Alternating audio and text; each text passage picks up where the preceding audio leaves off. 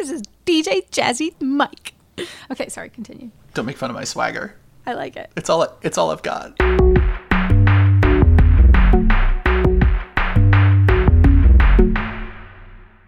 Hi everyone, welcome to Gadget Lab. I am Michael Calori, a senior editor at Wired, and I am joined remotely by my co-host, Wired senior writer Lauren Good. Hey Mike, you know how on the past few weeks in the podcast we've been talking about how some things really, they feel like the before times? Yes, as in like March? Yeah, as in, pre-March. Today's show is really going to feel like the before times. Why is that? And that's because we are bringing Wired senior writer Ariel Pardes, an original friend of the pod and co-host of the Gadget Lab podcast, back on the show. Hey, yo, it's good to be back. It's great to have you. Today we're going to be talking about how Silicon Valley often leads the way on certain trends, and sometimes it thinks it's ahead of the curve, but maybe it's giving itself a little bit too much credit. Later, we're going to be talking about Clubhouse, the hot new social platform thing that's sort of a gabfest for the Silicon Valley elite. But first, we're going to revisit a topic that we're all intimately familiar with at this point, working from home. During the coronavirus pandemic, Silicon Valley tech companies were not only some of the very first to tell employees to work from home, but they were also giving some very conservative estimates for when people might be able to go back to the office. In some cases, offices won't reopen until 2021 at the earliest. Last week, Twitter CEO Jack Dorsey told employees that if their job allows for it, they would be able to switch to working from home full-time, even after offices reopen. Jack's other company, Square, also announced the same policy this week. Other companies are similarly relaxing their rules about working from home, and overall, these kinds of changes could lead to a lot more flexibility in how and where people do their jobs, even after the pandemic is over.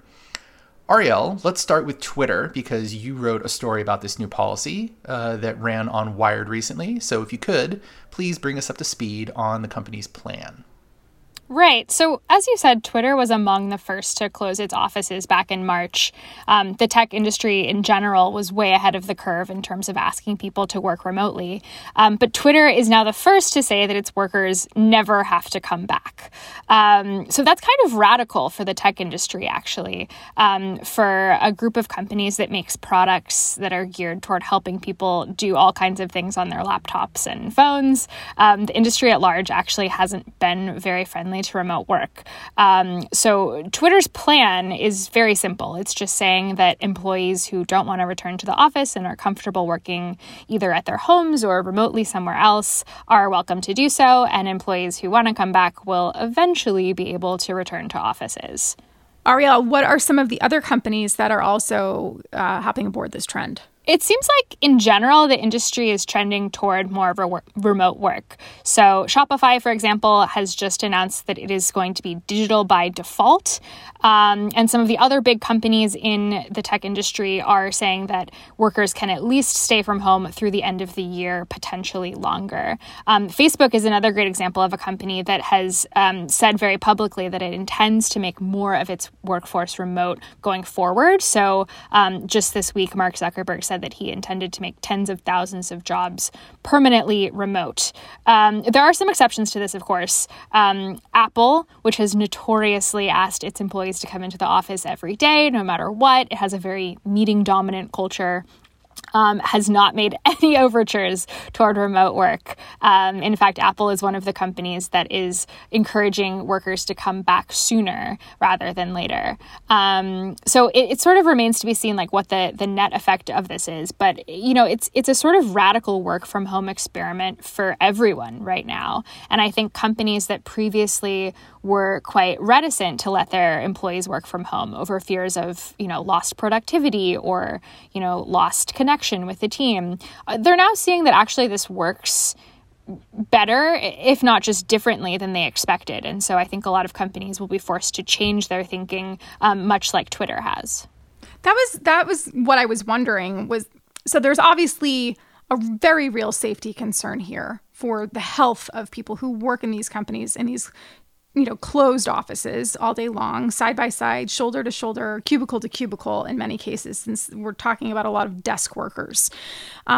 So that's what started all of this. We are in the middle of a pandemic, but I'm wondering if in a relatively short period of time of 2 to 3 months now, if some of these companies also started to realize that they can effectively operate like this. And that is what is actually making them say, okay, you know what, maybe we just won't consider the office until 2021 or beyond.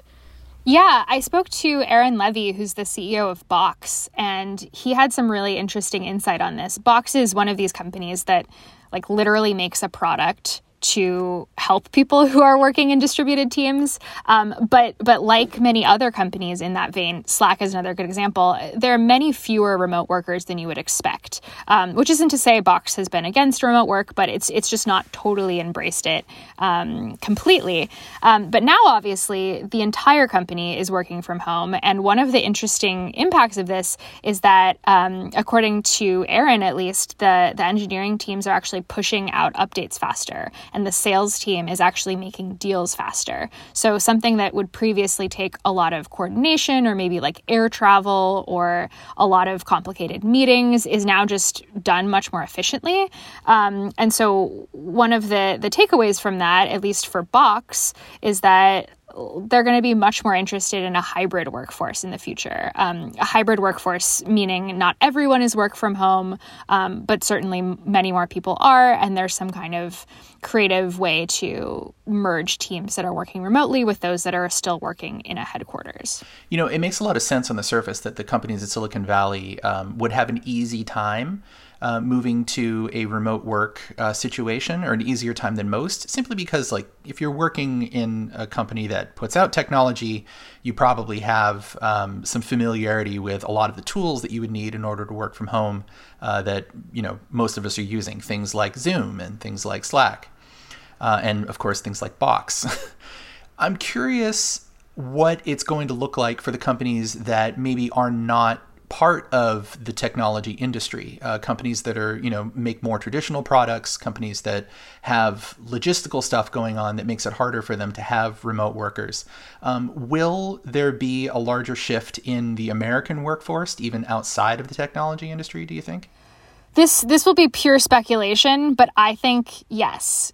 To me, it seems like it would be really crazy to ask an employee who's been working from home for many weeks, if not many months, to come back to the office for an arbitrary reason. In other words, if we've already discovered through this radical work from home experiment that you can do your job at your house, then it seems unreasonable to me that your company would require you to come back unless there was like a really good reason for you to be there.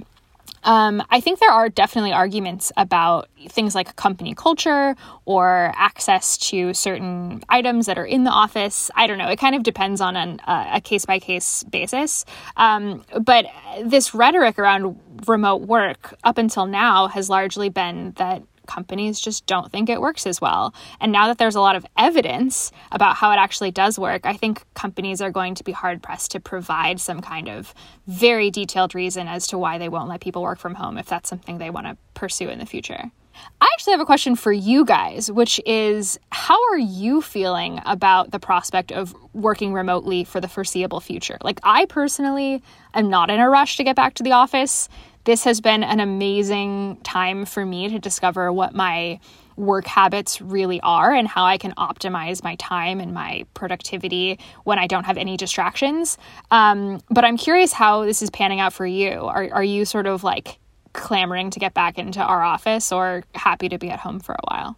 I think that if you had asked me that a decade ago, I would have had a very different answer. And a lot can change, of course, and my situation has changed. So, I mean, I've been lucky enough to work in some really great newsrooms and in, you know, really interesting parts of the country. Back when I was living in New York City and working as a video producer, I was in a newsroom pretty much every single day. And I can't imagine having lived in that city, that kind of environment, without the social interaction that is so vital to the energy of just being there. But since being in the Bay Area, which is a different area, and there are a lot of great things about living here, aside from the fact that it is incredibly expensive, which I wanted to ask you about. But, you know, there's a lot of natural beauty, and the public transit system isn't quite the same as it is in New York. So getting to places sometimes feels a little bit more difficult.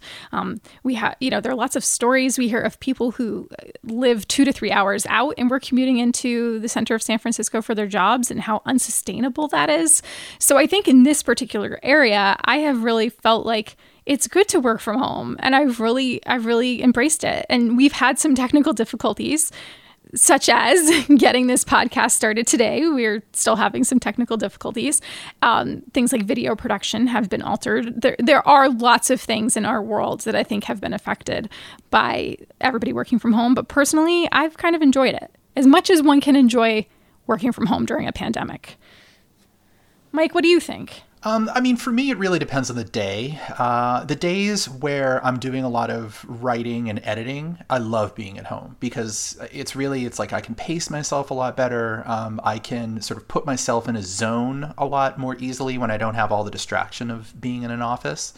The days when I'm doing a lot of managerial stuff, like going to a lot of meetings or doing a lot of one-on-ones over Zoom, I really do miss being in the office, and I miss having that sort of face-to-face interaction with the people who I work with, as in like the people who I'm speaking to right now on this show. We all sit within 10 feet of one another. So I miss that a lot. But also the other thing I would say is that my habits are healthier. It's easier for me to make good choices about what I have for dinner. It's easier for me to make good choices about taking a break. Also, getting the physical exercise that I need is easier when I'm just here at my house, and I can sort of do those on a lot more of a fluid schedule. I think that makes a lot of sense. There is something to be said about being able to take a step back for some people and being able to reassess, just how you're spending your time throughout the day. If you're spending enough time with your family or your kids or your pets, if you're taking enough time to go take a walk or breathe, things that you can sometimes lose sight of when you're in an office that, like, sometimes you don't even know what time of day it is when you're in an office for a really long period of time. And then you have to commute for an hour or two. So, I really, it's been a really interesting experiment. So, Ariel, when Mark Zuckerberg earlier today said in interviews, and we're taping this on Thursday, that he doesn't anticipate a certain portion of the Facebook workforce will ever go back to work. They're in the office, meaning.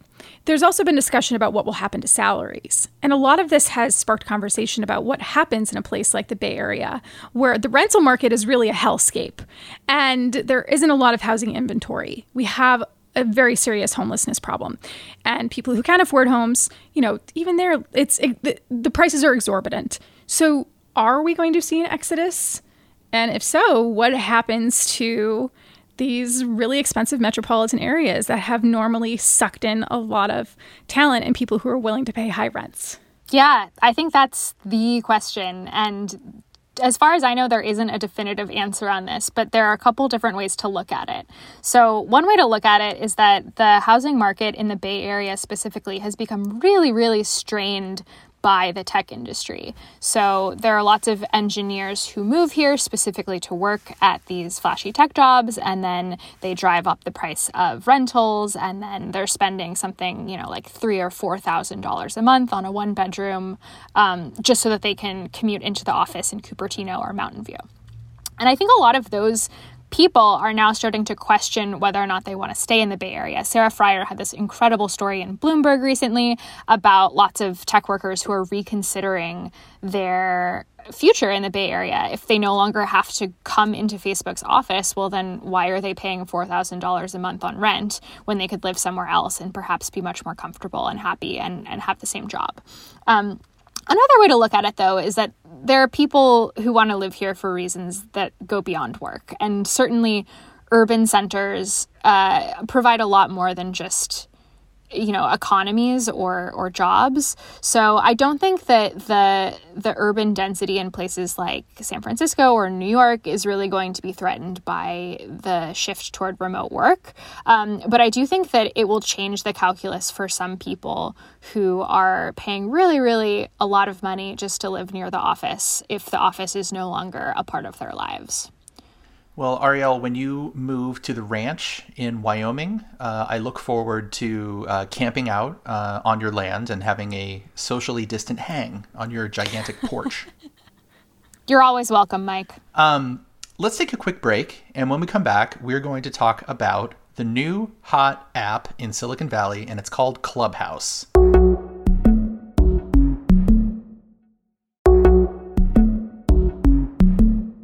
All right, welcome back. If you are a Silicon Valley bigwig or a celebrity, then you probably already know about Clubhouse. It is a new audio-based social network where logins are by invitation only.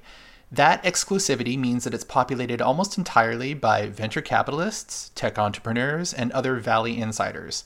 For the small group of people who can get in, Clubhouse is all the rage.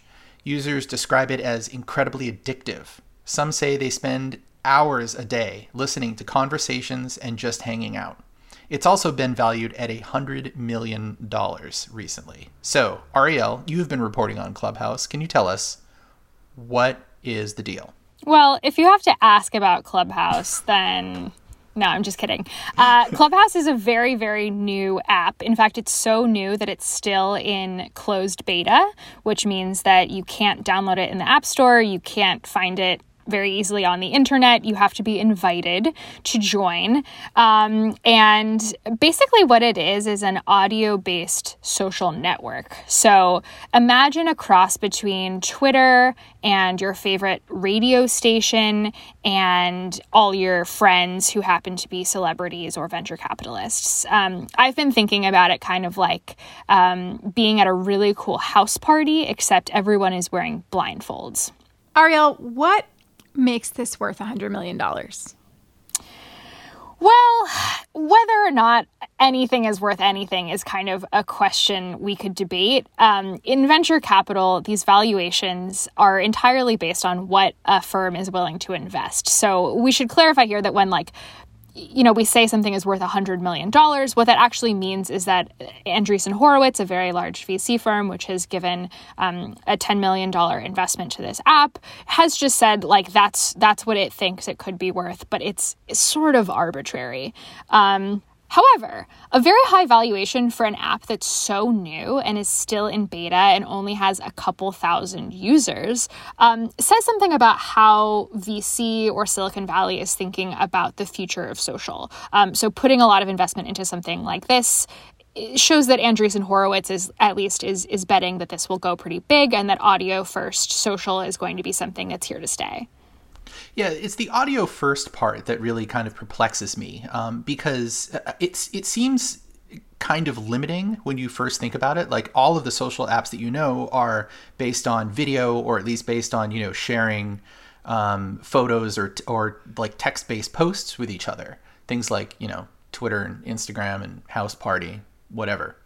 But with this, it actually kind of feels like it's sort of an extension of the podcast boom. Like you can put in your AirPods Pro and do the dishes or go for a walk while hanging out in an app that there's like a live conversation happening with people that you know. Yeah, a lot of people on Clubhouse have been using it when they're doing laundry or going on a walk or doing the dishes.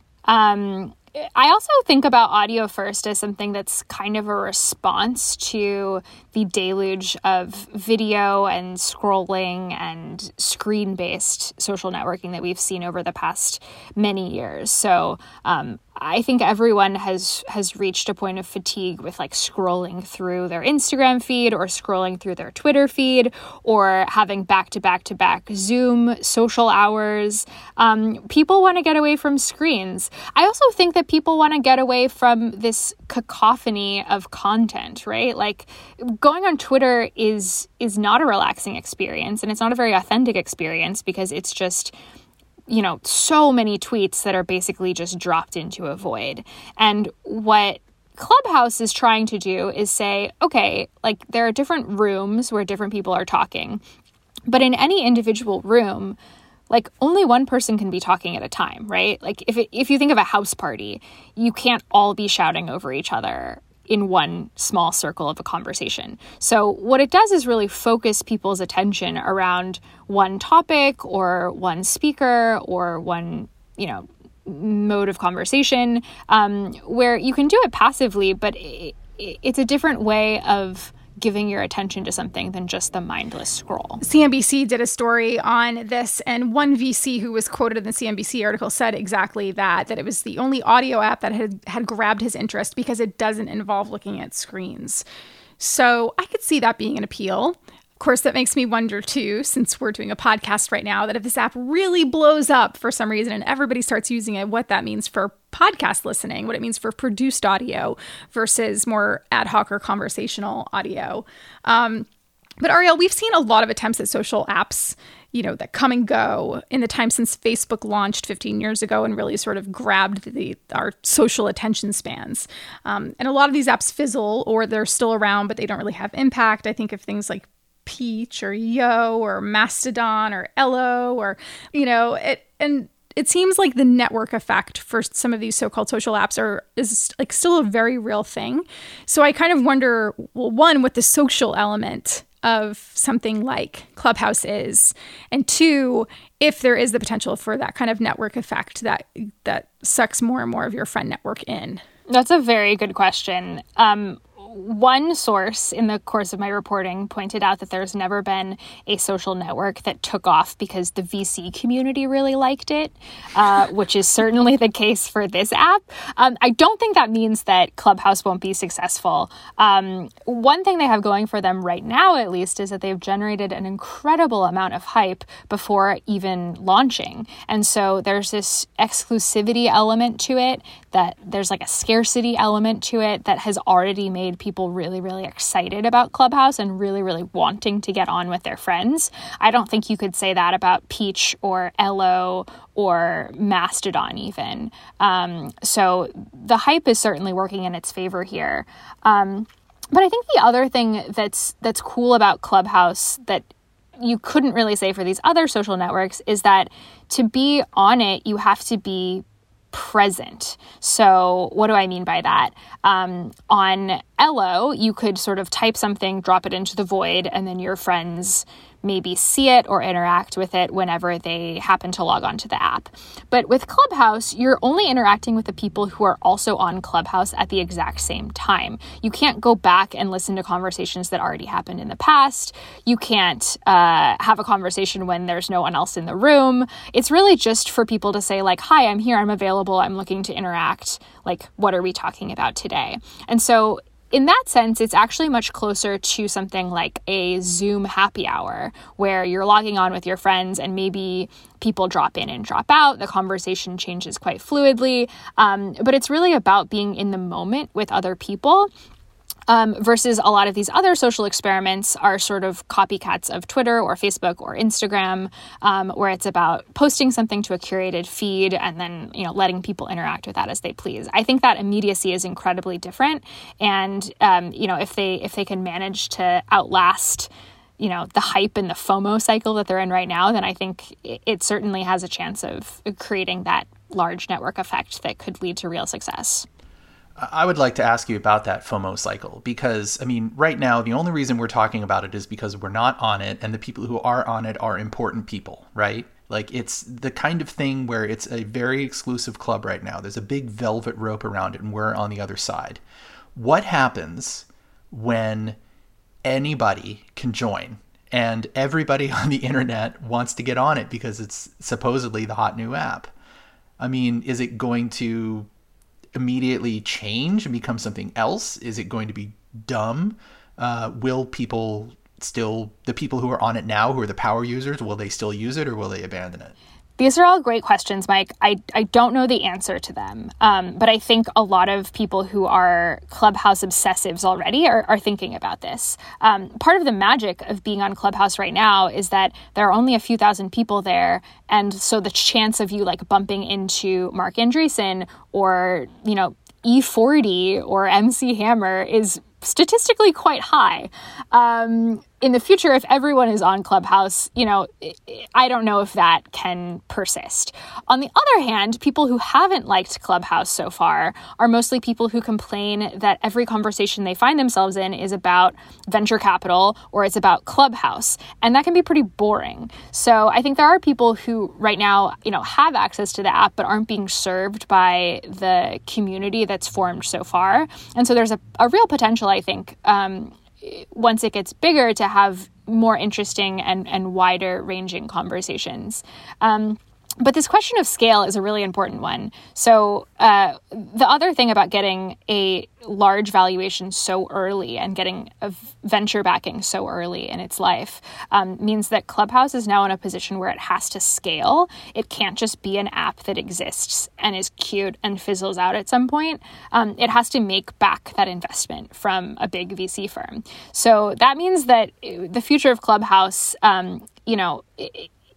it could be quite pressured by this need to grow and to scale, or to perhaps look toward getting acquired for a large amount of money. And depending on which of those, paths the co-founders decide to pursue, that could largely change, how exclusive it is in the future, if it's, subscription-based, if it is open to anyone. I mean, those are all big questions that I think only the co-founders can answer.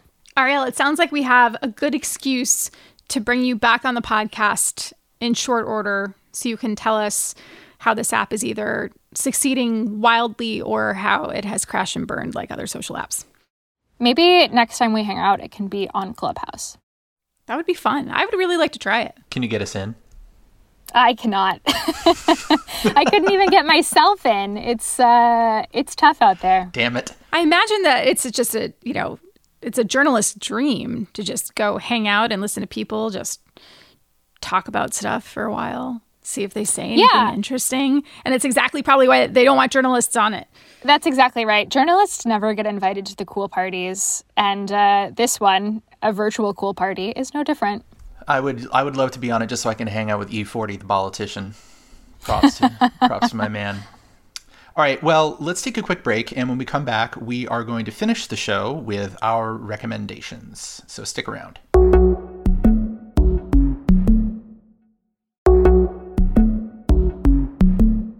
All right, welcome back. Ariel, you are our guest, so you get to go first. Tell us, what is your recommendation? Ooh, okay, I have two for you. One is a new product, and one is an old product. Is that okay? Oh, yeah, of course. Please. Okay, so in these times of quarantine and isolation, I have been relating to my things very differently. And one of the things that I've found myself returning to again and again is something that is old and that I've definitely talked to all of you about before. It is the Gravity Blanket. The Gravity Blanket, for those who are not familiar, is a blanket which is filled with something like 20 pounds of little beads, and you put it on top of you and it feels like you're being, suffocated by an avalanche of Beanie Babies. But it's very, very soothing. And lately, when I've found myself having a stressful day, or I need to relax at the end of the day, I find it really comforting to just sit underneath the Gravity Blanket, and then I just feel grounded again. It's really nice.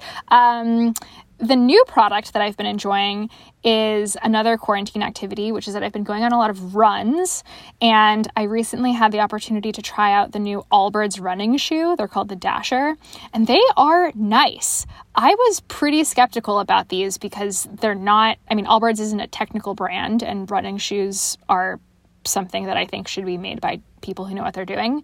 But they're really, really comfortable. I haven't taken them on any super long runs, but for a 3 or 4 mile run, they're just super lightweight and cushy and cute. Oh, that's awesome. I am so glad that you did too. I love Ariel's recommendations, by the way. I'm so glad to have you back on the show. Thank you for coming back on the show. We need to do this more often. I agree. All right, Lauren, what is your recommendation? My recommendation is the Nespresso Creatista Plus little espresso maker. I say little espresso maker because while it is not cheap, you can usually find it for somewhere between $500 and $600. It is not as expensive as full-blown espresso machines that you might buy for your countertop, including other ones made by Nespresso, which is owned by Breville.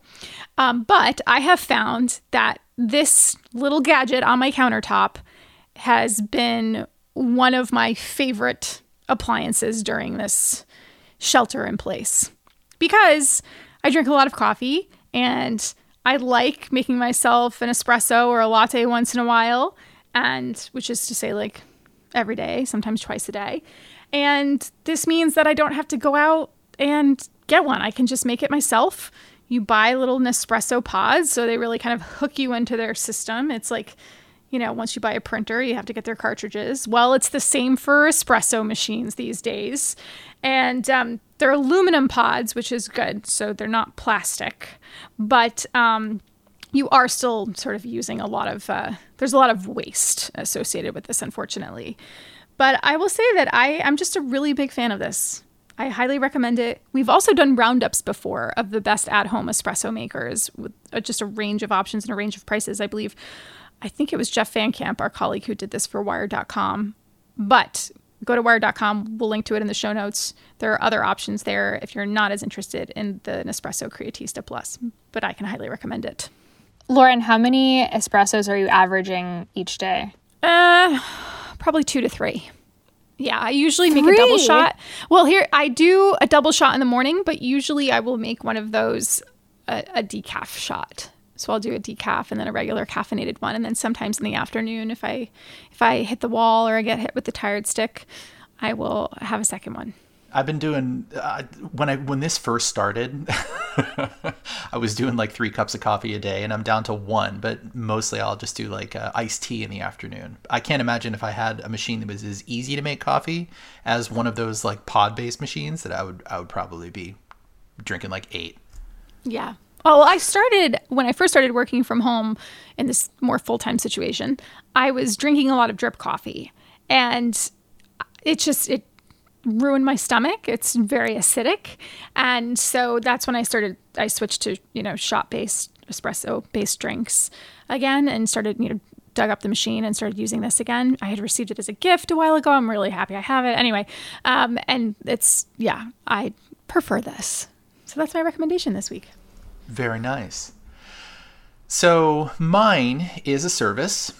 It is called Eat Your Books. If you go to eatyourbooks.com, you can browse the site and sign up.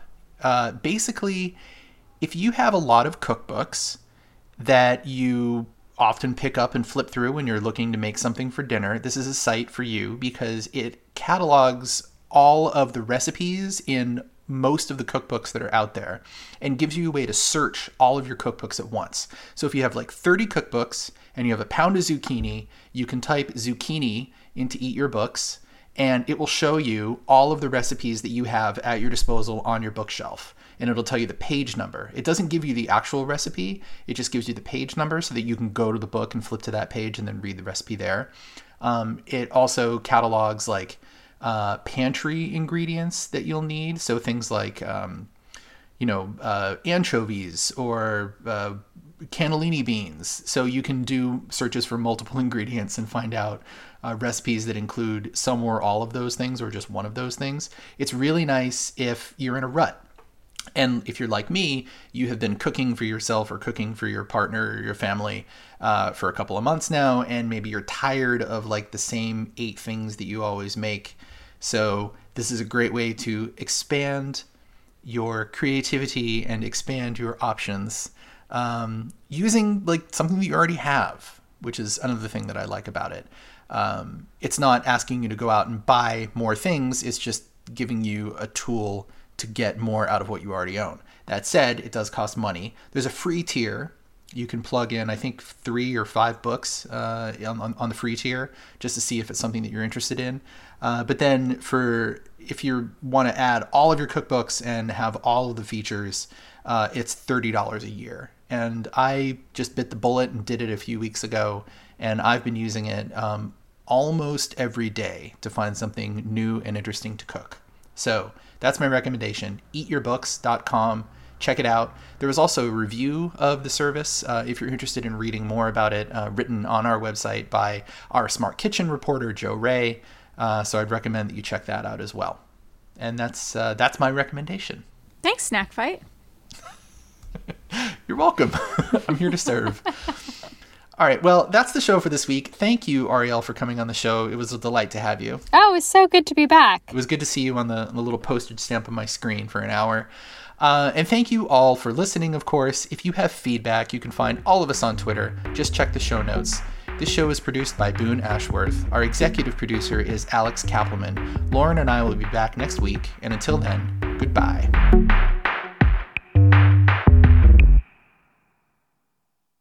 Hi everyone, Michael from Gadget Lab here. I want to tell you about our friends over at the Big Take podcast from Bloomberg News. Each weekday, they bring you one important story from their global newsroom, like how AI will upend your life, or why China's targeting the US dollar, and maybe how Joe Biden plans to take on Donald Trump. Oh boy. Check out The Big Take, a daily podcast from Bloomberg, wherever you listen.